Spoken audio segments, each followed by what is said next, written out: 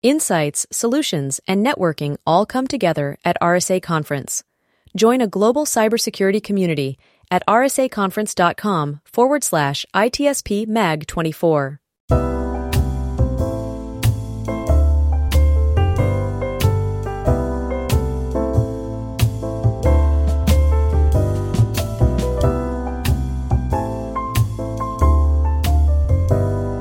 Welcome to the ITSP Magazine Podcast Network. You are about to listen to an episode of the Audio Signals podcast with Marco Ciappelli. In this new season, Audio Signals is repositioning its antennas, focusing not just on the stories, but on the storytellers. In our modern hybrid analog-digital society, the art of storytelling has never been more vital or displayed such a diverse array of forms. Recognizing this, our conversations will spotlight the narrators, providing a unique exploration into the minds behind the narratives. From authors to podcasters, visual artists to songwriters, and everything in between, we will engage with all who contribute to this extraordinary tapestry of human experience. We are all made of stories, after all.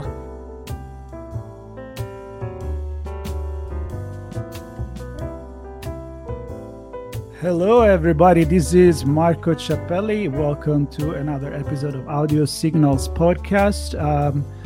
I don't know, I already done like 2 today, so I feel like I'm playing a tape right now. So let me see what I should say. Yes, Audio Signals is exactly what it sounds like, and we're trying to capture signals, although we're not going analog nowadays, it's all digital, but I repositioned this fictitious antenna to capture news stories. And for those of you that have been following me for a while, I made a little twist, and I focus on stories and storytelling and storytellers, because stories come from people. Stories are made to educate, and are, as I usually say, we are made of stories. Even when we don't mean to say stories, we actually do. Even the way we act, the way we move, the way we dress, we're our own story. Now, there are certain situations where you may think a little bit more of a story in the standard way to think about a story. Usually it's a book, it's a movie, it's a radio show, a drama, as they used to do, and now we do podcasts, dramatized podcasts. So now that's the new radio show drama that used to be back in the days. But when you talk about books, you really think about stories. And today we're going to talk with a friend of mine, part of the Mentor Project, that wrote quite a few books. He's a physicist and astronomer. His name is Comins. And for those watching, as I usually say, you've already seen him. He's right there. And for those listening, I'm not lying to you. He's right here. So we're going to hear his voice. Neil, welcome to the show. Thank you. I'm delighted to be here, Marco. Good. We've been trying to do this for a while. And I'm so happy because we see each other quite a bit, once a week, usually with our meetings. And I've always been curious to ask you a few questions, so I hope you don't mind. That's what I'm here for. There you go. Well, I'm going to start with the easiest one, which is, who is Neil? I know you've done a lot of things, but give us a little background about yourself. Okay, sure. I am an astrophysicist, technically speaking. I got my undergraduate degree at Cornell, my PhD at what was then called University College, Cardiff, Wales. And my PhD was in the area of general relativity. And I was very fortunate to have a very good advisor. And we published a number of papers. And one of those papers was actually cited in a Nobel Prize lecture back in 1983. And so I, since then, have been at the University of Maine. And the backstory for that is that I grew up in New York, in the city and in Westchester County. And back in those days, it was a very rough area, especially when I take the subway into Brooklyn. It wasn't a question of are you going to get robbed or mugged. It was when. And I didn't want to bring, and I was, and I didn't want to bring my kids up in that environment. Don't get me wrong. I know it's changed, of course, but back in the late 70s, I opted to come to the University of Maine, and I have been teaching here ever since. One cute story is that after I got my PhD and people started calling me doctor, I felt very insecure. I felt insecure because I had no medical experience or background whatsoever. So to overcome that insecurity, I became an EMT. And I worked for 10 years as an EMT here in Orono, Maine. Very satisfying experience. And that actually led, when I was flying back from Japan one year, back in the 2000s, a woman died on the airplane. And they said, well, if there's a doctor on the plane, would you please come to the back of the aircraft? I know the Good Samaritan law, so I went back there and she was dead. And to make a long story short, she walked off the plane, gave me a hug in front of my wife, but that was fine, gave me a hug, and that was payment in full. So becoming an EMT was a very satisfying experience for me. I have moved on to doing computer simulations, and specifically I'm interested in galaxies like our Milky Way and how they evolve, and things like colliding. It turns out the Andromeda Galaxy, which you can see with the naked eye if your eyes are good, is going to collide with the Milky Way billions of years from now. So anyways, it's a very interesting thing. And then I started writing books. And the backstory for that, and please stop me at any time. Oh, go. You're making it easy for me. So the backstory for that was that when my son James was, maybe 2 years old, he was asking questions like, what that? He wanted to know the names of things. And then he graduated by the age of 4 to asking why. And if you have had young kids, why? And I did my best to answer. Age 5, he graduated from there to asking what if questions. Like, what if the sun came up in the other direction? Things like that. And I did my best to answer those. Anyways, one day I was sitting in my office here. You can see the background. And my colleague, Dave Batuski, walked in and he said, and I quote, we scientists think about the world too much the same, which isn't very good English, but never mind. So I said, okay, let's think about it differently. And my son's what if questions came to mind. And I grabbed the first what if question I could think of, which was, what if the moon didn't exist?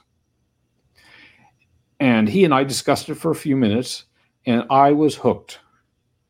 I started writing, papers that were published in Astronomy magazine, asking and exploring many what if questions. And that led to my first book called What If the Moon Didn't Exist, which has actually 10 what if scenarios in it.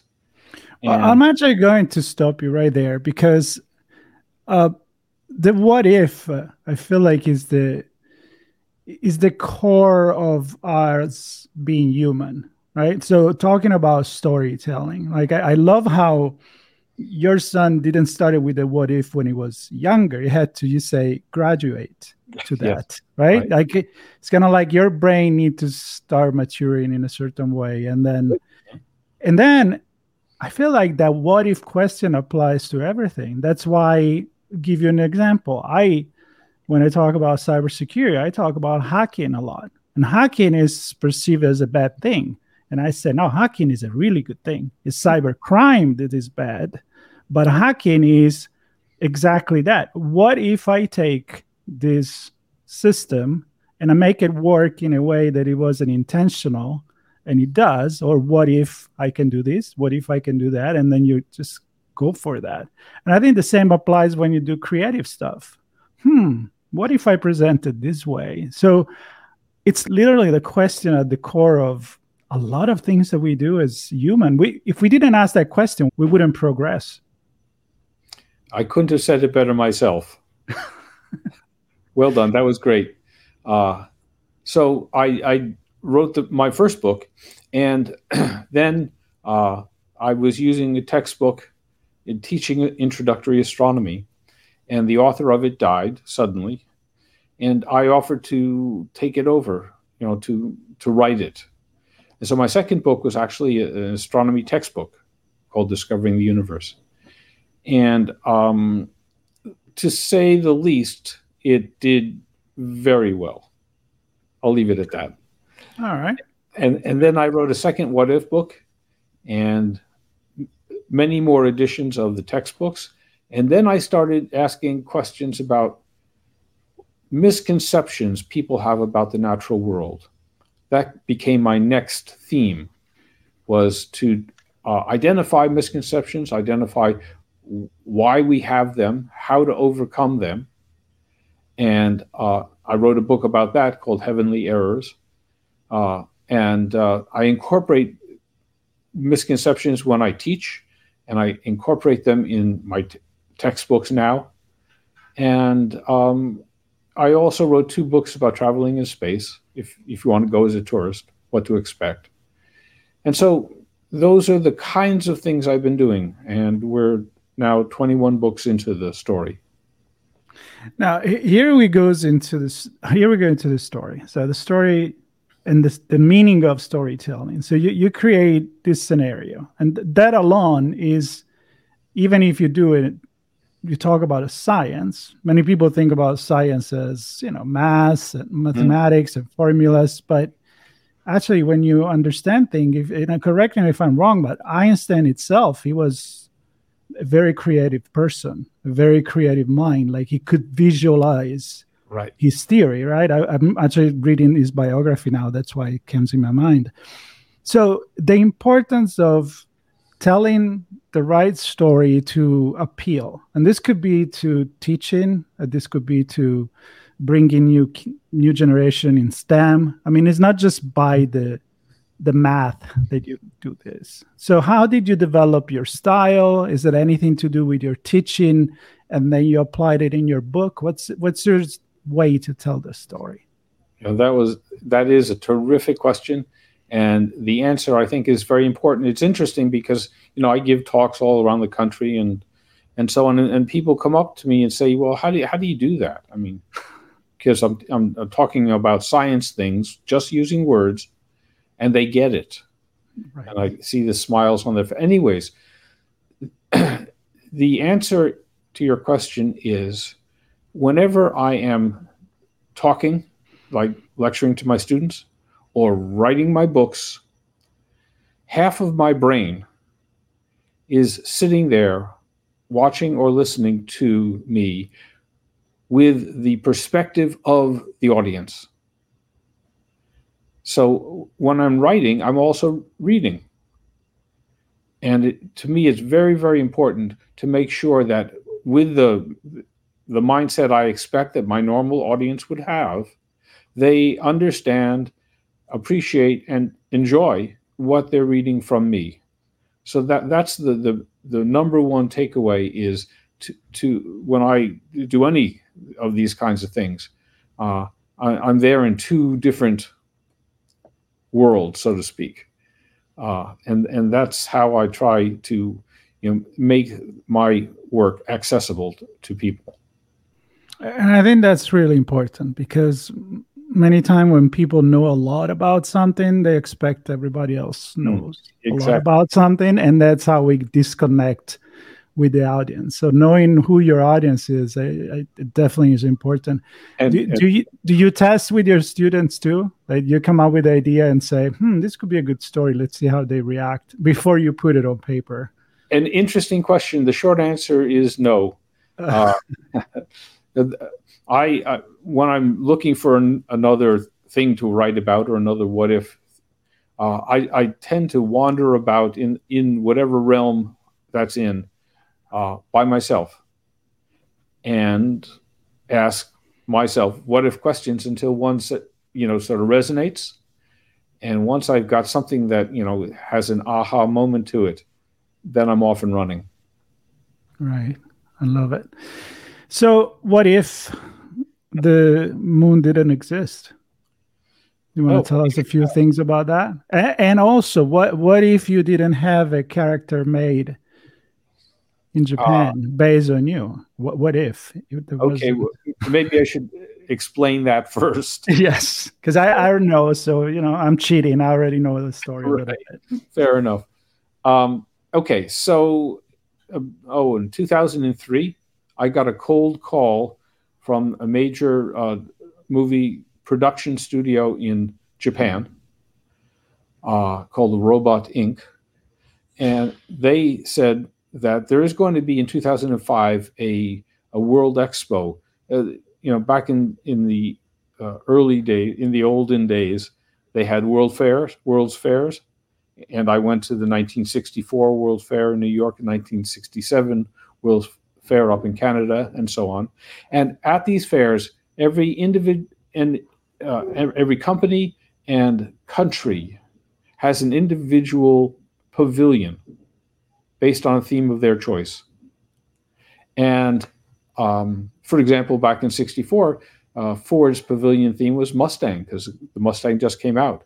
So we sat in cars in their pavilion and rode around in Mustangs to get us interested.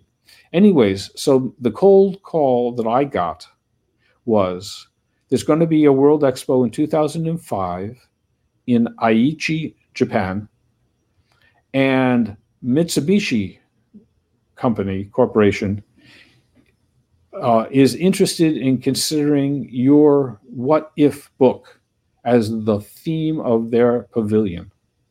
So instead of Mustangs, they had, and so I talked with the fellow, and we batted some ideas back and forth, and I put together a proposal, and they bought it.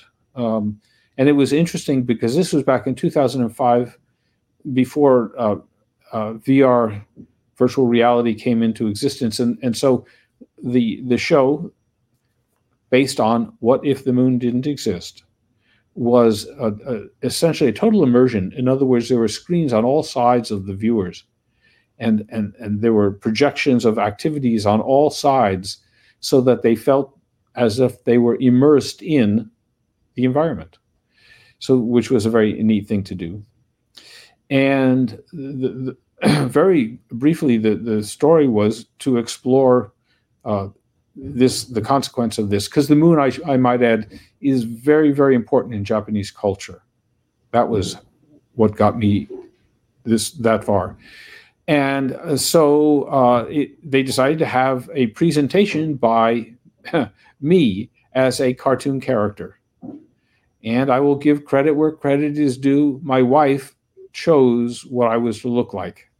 They sent us about a half a dozen sketches of what the character was going to look like, and she chose the one that I am today. Anyway, so we went to the opening of that, and it was a wonderful experience. It was a 1-year thing. The World Expos are 1 year long, and when it closed, a resort in southern Japan, Haus ten Bosch, House in the Forest in Dutch, came to me and said, we would like to, through Robot Inc., to give credit, we would like to buy the rights to your show. And I said, yeah, all right, force me. And they forced me. They made me an offer I couldn't refuse. And so I helped them put together, a slightly revised version. But anyways, that show played almost every day for 17 years at the resort Haus ten Bosch, and just closed down for last year. So for the last 18 years, if you include Mitsubishi, I've been a cartoon character in Japan. So, and how does it feel to be a cartoon? It's very satisfying, I assure you. And so now on to What If the Moon Didn't Exist. The premise is that the moon never existed. That's what I'm constructing here. And it turns out in real life, in fact, when I give this presentation, I talk about the consequences of the moon as it has been. In other words, not as it wouldn't be, but as it has been. And then you take away all of these things and you see how profoundly different the Earth would be. For example, when the moon first formed, we don't know exactly, but in round numbers, it was about 10 times closer than it is today. And as a result, the tides it created on the young Earth were, are you ready for this, 1,000 times higher than they are now. Wow. So 10 times closer, but 1,000 bigger the tide because of the influence. Because of the force of gravity. Yeah. 10 times 10 times 10. Wow. And therefore, like, in Maine here, where the tides can be, say, 20 feet high, they would be 20,000 feet high if Maine had existed back then. Wow. Which would ruin your whole day if you were here in Maine. Anyways, the point is that had a huge consequence for life on Earth. Specifically, those huge tides running in and out. And I'm sorry, I should also say that the Earth was spinning faster. Again, we don't know how fast, but maybe as fast as 4 times faster than it is today. 6-hour day-ish. And with the tides running in and out every 6 hours, the amount of the surface of the young continents that was scraped by those tides and that debris put into the ocean really sped up the ability of life to form in the oceans, because the building blocks were deposited as a result of those tides. So that was one of the major factors. Another factor is the Earth was spinning so fast that the high tide, and there are 2 high tides on Earth, one on the side of the moon, one on the other side. The high tide on the side of the Earth closer to the moon was actually ahead. The Earth was spinning so fast that if this was the moon and this was the Earth with a high tide is ahead of the moon. And this water here, has gravity. And the gravity of the water is pulling the moon, like a ball on a string. If you have a ball on a string, you start spinning around, the ball will spiral outward. That's exactly what the moon is doing. The moon is spiraling away from the Earth as a result of the tides the moon, creates on the Earth. And in fact, I mean, one of the things that I'm often asked, well, is it ever going to leave the Earth, the moon? And the answer is no. Because at the same time that the moon is spiraling away, the Earth is slowing down. Why? Because the Earth is giving the moon energy to spiral away. It's like you would give the ball on the string energy by spinning around. And that energy has to come from somewhere. And the energy that the moon gets from the gravity of the high tides comes from the Earth's rotation, because the high tides are trying to get back under the moon. And then as that high tide water moves westward, and it bumps into these nasty continents. And as the water bumps into the continents, it slows the Earth down. So the Earth, going from, let's say, 6 hours back then to 24 hours now, it continues to slow. Eventually, the punchline is, the moon is going to be much farther away, but the Earth will be spinning at the same rate that the moon is orbiting.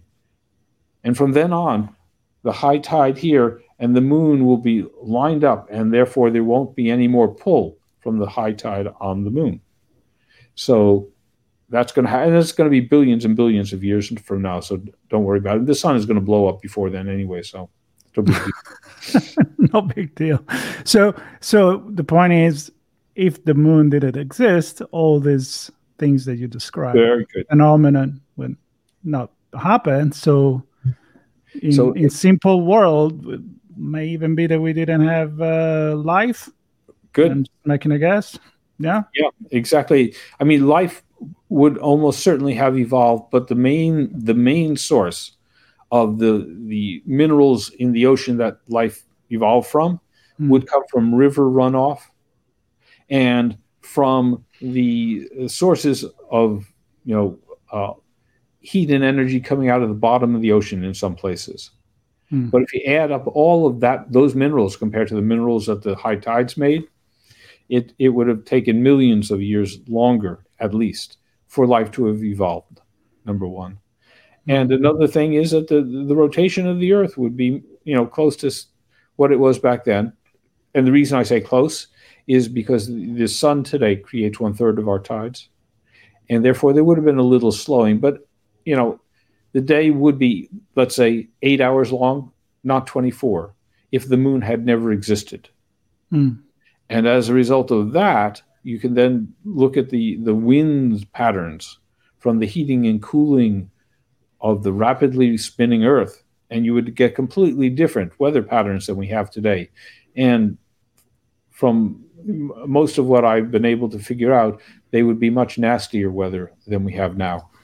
Wow. See, this is the typical example of how you made it very easy to understand. Right. Given I like space, I read and I'm passionate about it, but I'm far away from that. I'm a doctor in political science, so don't call me for help on a plane. But I'm passionate about a lot of different things. But of course, then I hear you, and I'm like, Eric, I mean, you just made it so easy to understand, I think, for everyone.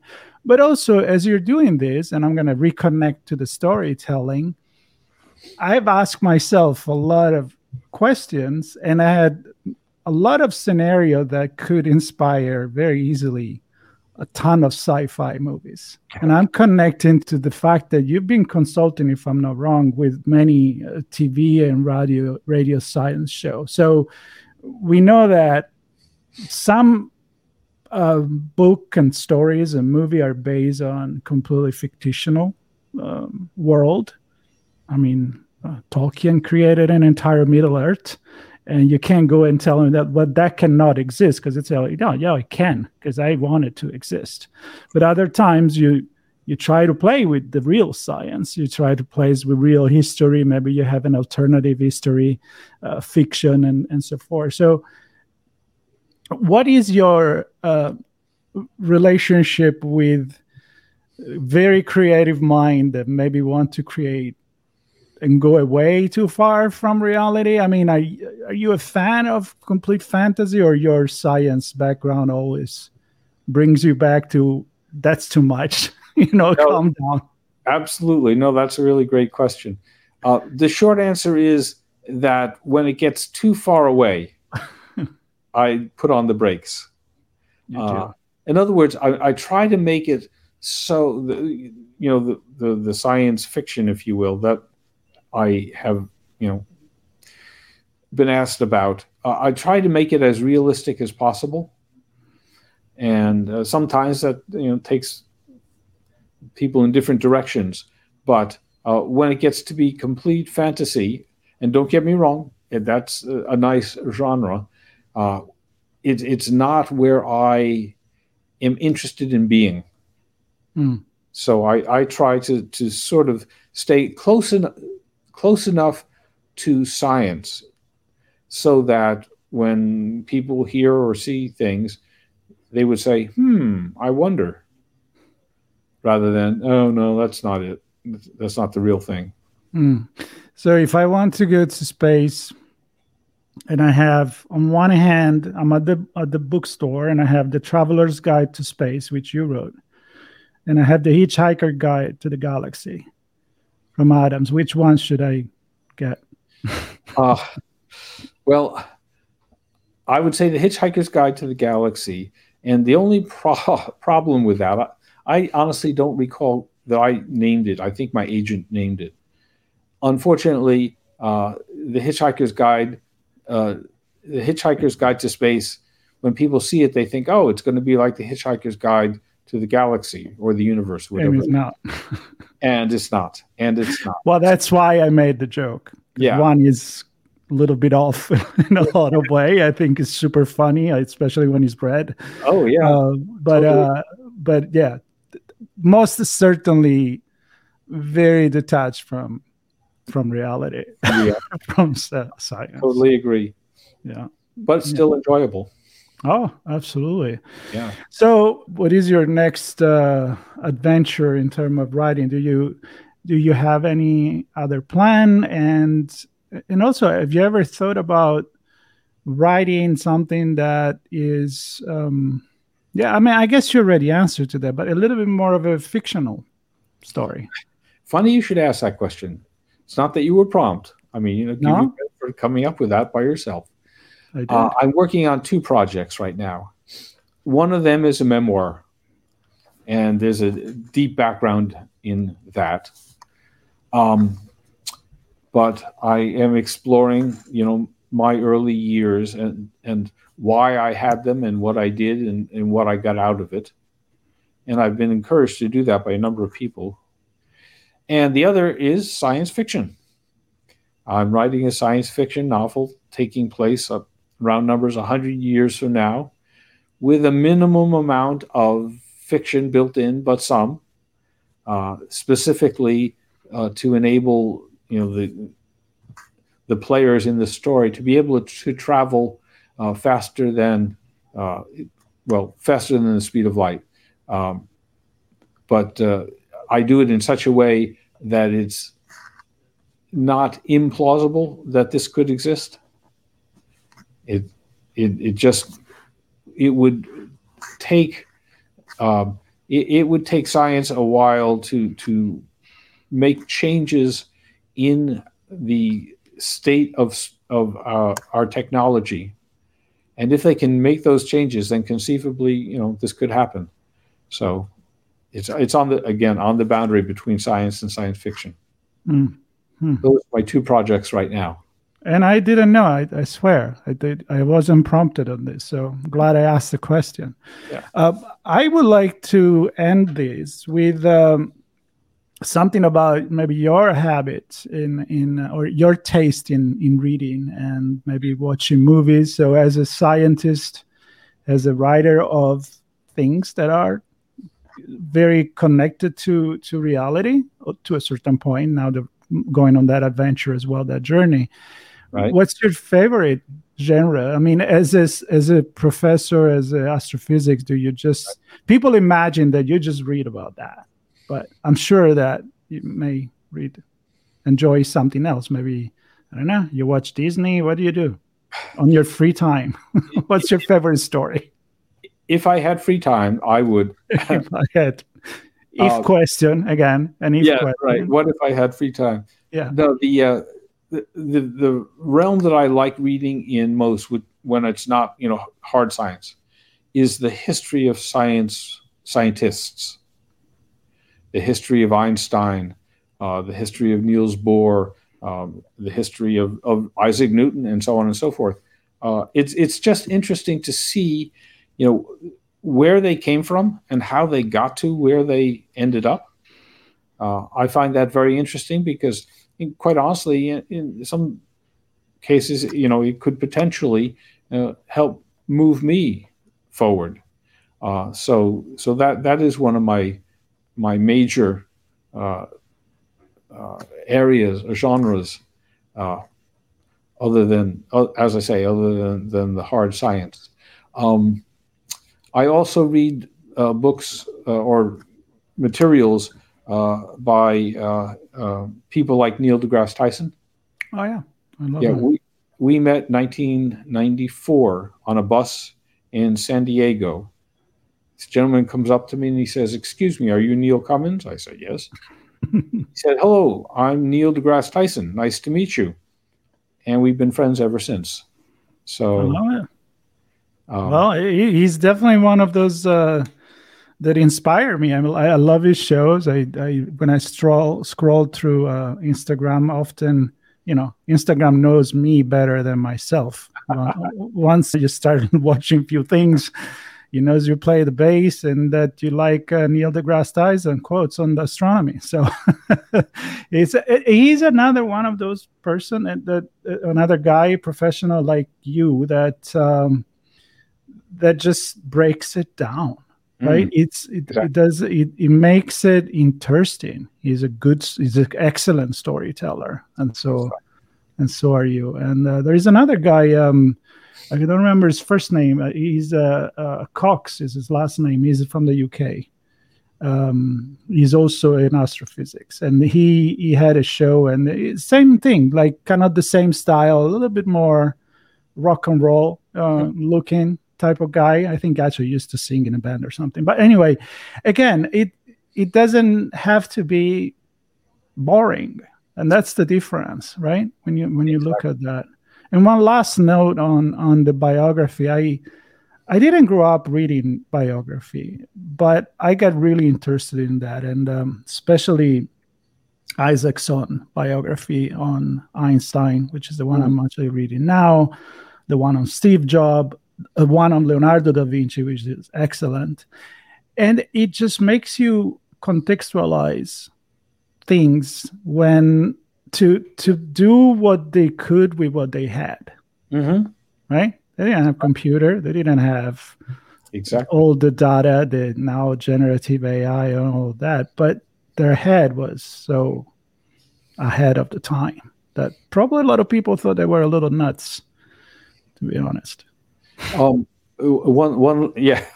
Fair enough. One last cute thing. I was approached concerning in the realm of what if the moon didn't exist. I was approached by a fellow at the University of Illinois, Chad Lane, who asked if I would work with him to get an NSF grant to incorporate my what if scenarios into, you ready for this, Minecraft. I can see that. We have been doing that for several years now, and also creating versions of Minecraft with exoplanet properties, and that's been doing very well. It's well received, shall we say? I love it. See, I'm telling you, what if is the question, and what if I had this entire conversation without Neil next to me? It would have been damn boring, but it wasn't. So, Neil, I want to thank you so much for taking the time. Again, I know you're super busy, and I'm excited for all your upcoming project. And door is open anytime you have a new story. I enjoy listening. I'm quite sure the audience did the same. So I will put all the links to your books and way to get in touch with you on the notes on the podcast or YouTube if you're watching us there. And subscribe to Audio Signal Podcast so you can get more story like this. There's a bunch coming up. And Neil, again, anytime, come back. Good luck with your new venture. And I think I have to read that If the Moon Didn't Exist. So I'm gonna go get it on Amazon. I'm sure I will. Take care, everybody. Thank you, Neil. Talk to you soon. Bye.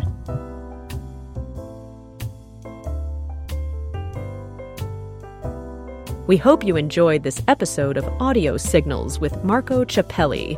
If you learned something new and this conversation made you think, then add this show to your favorite podcast player, subscribe to our YouTube channel, and share the ITSP Magazine Podcast Network with your friends, family, and colleagues. If you represent a company and wish to connect your brand to our conversations and our audience, visit itspmagazine.com to learn how to sponsor one or more of our shows. We hope you will come back for more stories and follow us on our journey.